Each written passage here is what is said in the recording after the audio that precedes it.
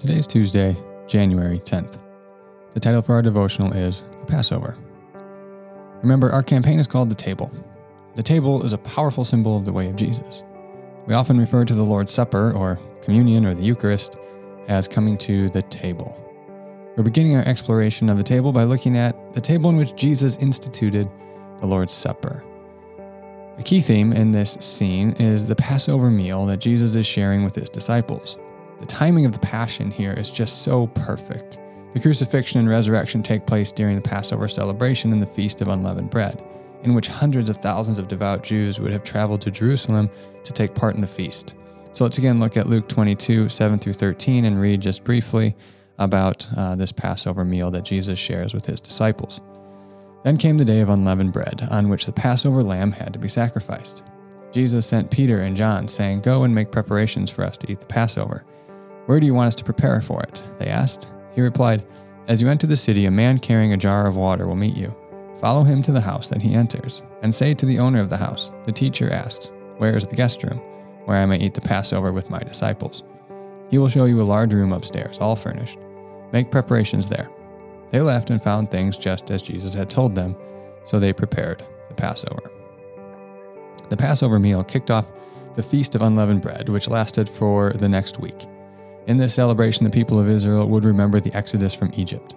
The first of the 7 days would be commemorated with a sacrifice, and no leavened bread would be eaten during the entire week. The original Passover in Exodus was the 10th and final plague that God brought down on the Egyptians. The plague finally broke the yoke of slavery that Pharaoh held over the people of Israel. We read about it in Exodus chapter 12. "The animals you choose must be a year old, males without defect," it says. "And you may take them from the sheep or the goats. Take care of them until the 14th day of the month, when all the members of the community of Israel must slaughter them at twilight. Then they are to take some of the blood and put it on the sides and the tops of the door frames of their houses where they eat the lambs. That same night they are to eat the meat roasted over the fire, along with bitter herbs, and bread made without yeast. Do not eat the meat raw or boiled in water, but roast it over a fire, with the head, legs, and internal organs. Do not leave any of it till morning. If some is still left till morning, you must burn it. This is how you are to eat it, with your cloak tucked into your belt, your sandals on your feet, and your staff in your hand. Eat it in haste. It is the Lord's Passover. On that same night, I will pass through Egypt and strike down every firstborn of both people and animals, and I will bring judgment on all the gods of Egypt. I am the Lord. The blood will be a sign for you on the houses where you are, and when I see the blood, I will pass over you. No destructive plague will touch you when I strike Egypt." Tomorrow, we will explore the lamb symbolism, which is key to what Jesus is doing here at the Last Supper. Today, let's simply reflect on what happened at the original Passover. Remember, this is God's final act of judgment on Egypt, specifically Pharaoh, who fancied himself a god equal to Yahweh, which brought about the deliverance of God's people, Israel. And even this 10th plague, the death of the firstborn son of each household and animals, was kind of like a response to Pharaoh killing all of the male children of the Egyptians at the beginning of the book of Exodus. So, here are the people. They're to have a meal. They're to eat the lamb, along with bitter herbs and unleavened bread. Exodus 12:8, remember, says that same night they are to eat the meat roasted over the fire, along with bitter herbs and bread made without yeast. The blood of the lamb was then to be placed on the doorframe of their houses as a means of deliverance from the 10th plague. God provided a means of escape for the people, unlike Pharaoh in killing the young boys of Israel. The unleavened bread was a symbol of haste in which they were to leave. Verses 10 and 11 of Exodus 12 instruct the people to be ready to leave quickly. That's what it's talking about with tucking your cloak into your belt and your sandals on. This final plague, again, would break the yoke of slavery that Pharaoh held over the people, and they needed to be ready to leave quickly. They were preparing. In preparing, they were trusting that God would deliver them. I don't know much about baking bread, but yeast takes at least a few hours, if not a day or two, to rise and to cause the dough to rise. They didn't have a few hours to wait, so that's why they ate unleavened bread. They were to be ready to leave immediately, anticipating God's deliverance. They were commanded to then practice this feast every year as a reminder of Yahweh's salvation from slavery in Egypt. These are still the primary staples in a Jewish Passover Seder today.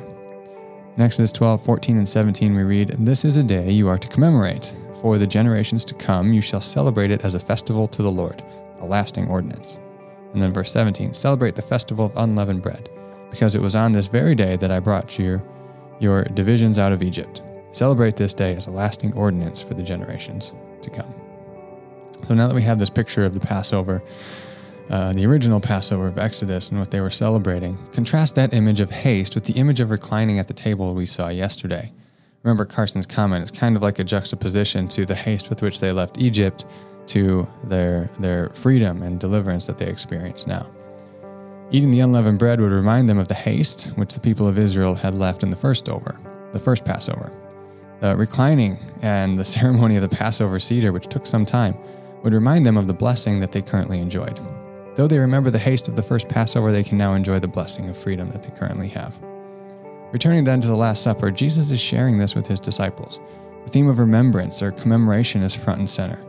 Jesus is going to take this theme and add more meaning to it. This will pick up tomorrow. For additional content, I've linked you to a Bible Project podcast and talks about why there are 10 plagues, and they go into good detail into the 10 plagues and the last plague, especially for our purposes today.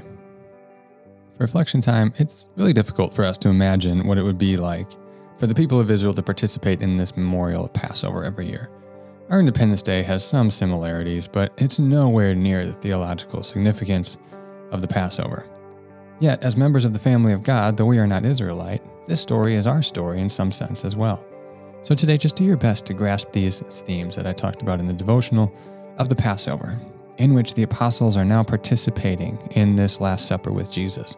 We're going to see in the coming days how Jesus takes the symbols and the themes of the Passover meal, and he gives them new meaning in himself. So in order to fully grasp what's going on here, let's do our best to understand the original Passover that they're celebrating.